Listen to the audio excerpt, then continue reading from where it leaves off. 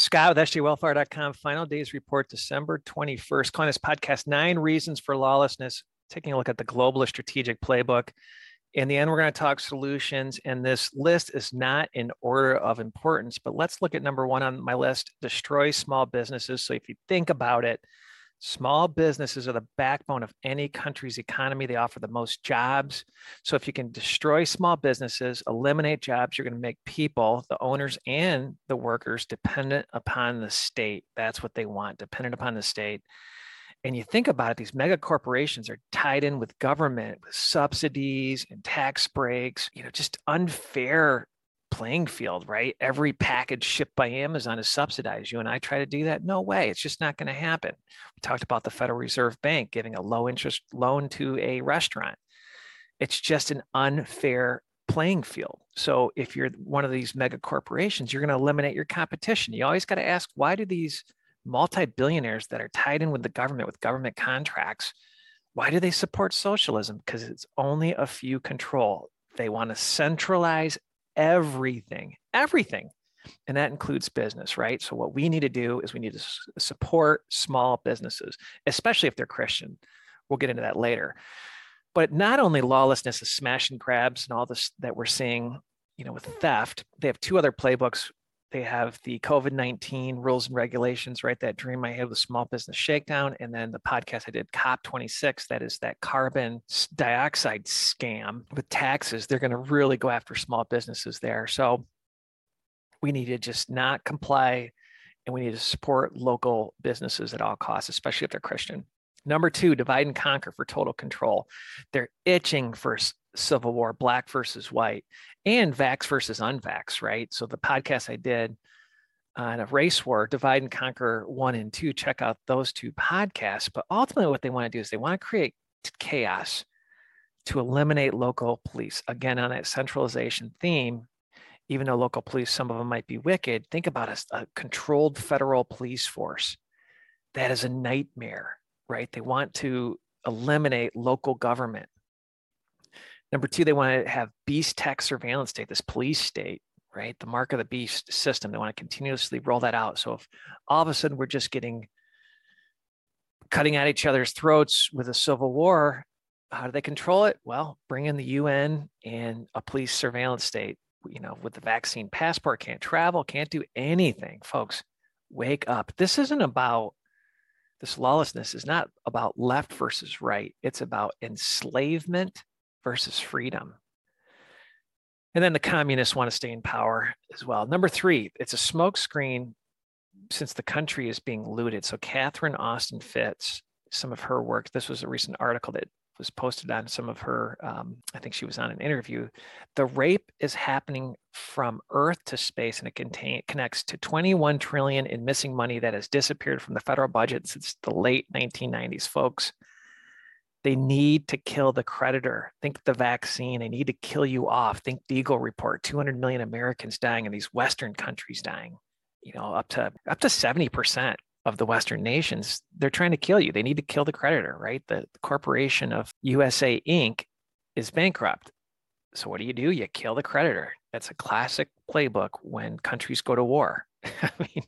And that will bring in the Great Reset, this Klaus Schwab, this digital vaccine passport, digital wallet. Check that podcast out. They need to eliminate us.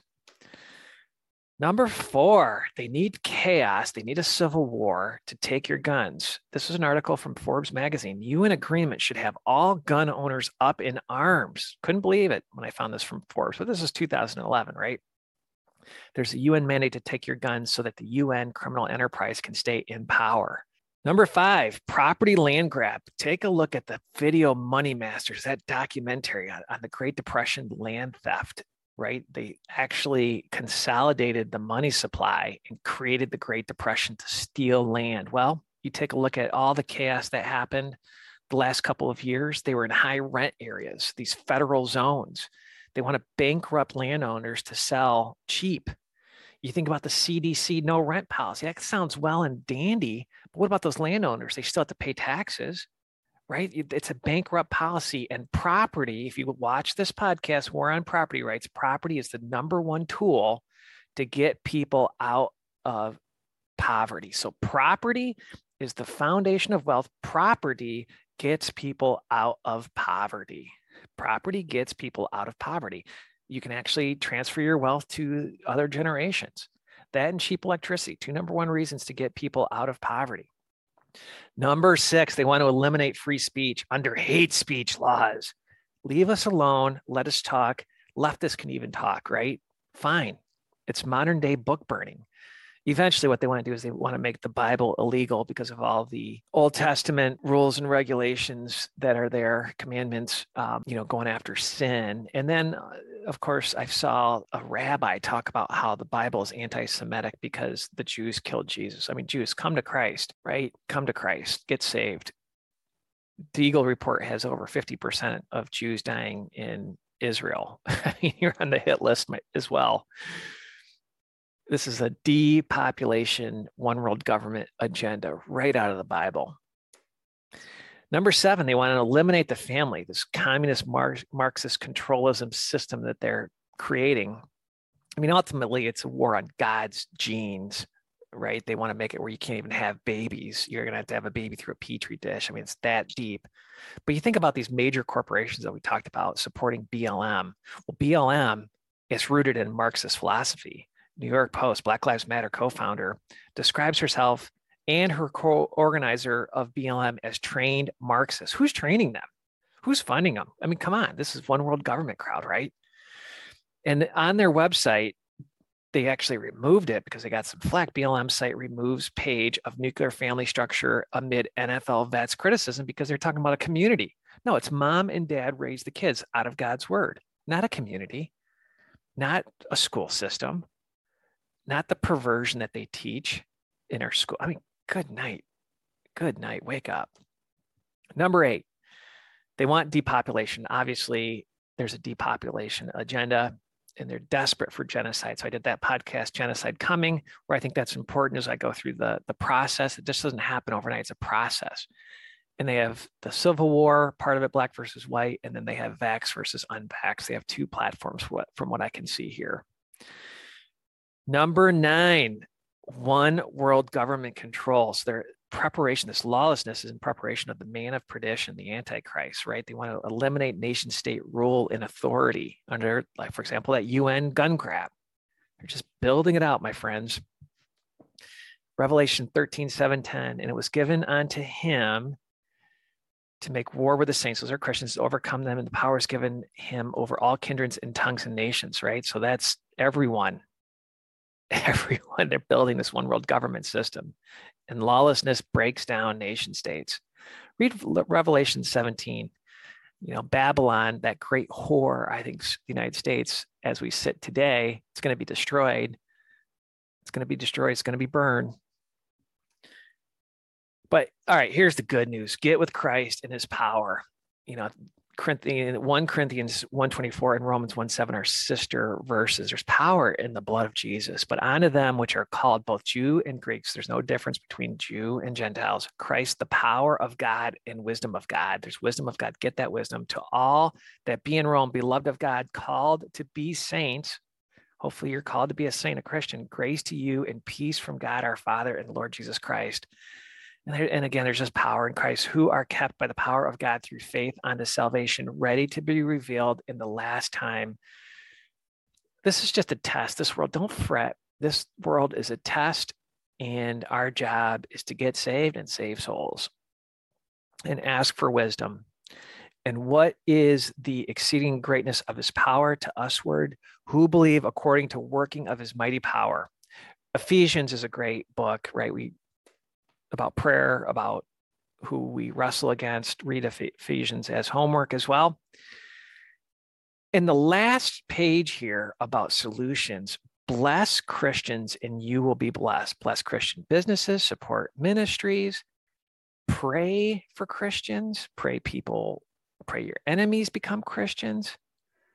Because one of the most bastardized verses is, those who bless Abraham will be blessed, and those that curse Abraham will be cursed. And they link Abraham to the Jewish state, to Israel. And that's just nonsense.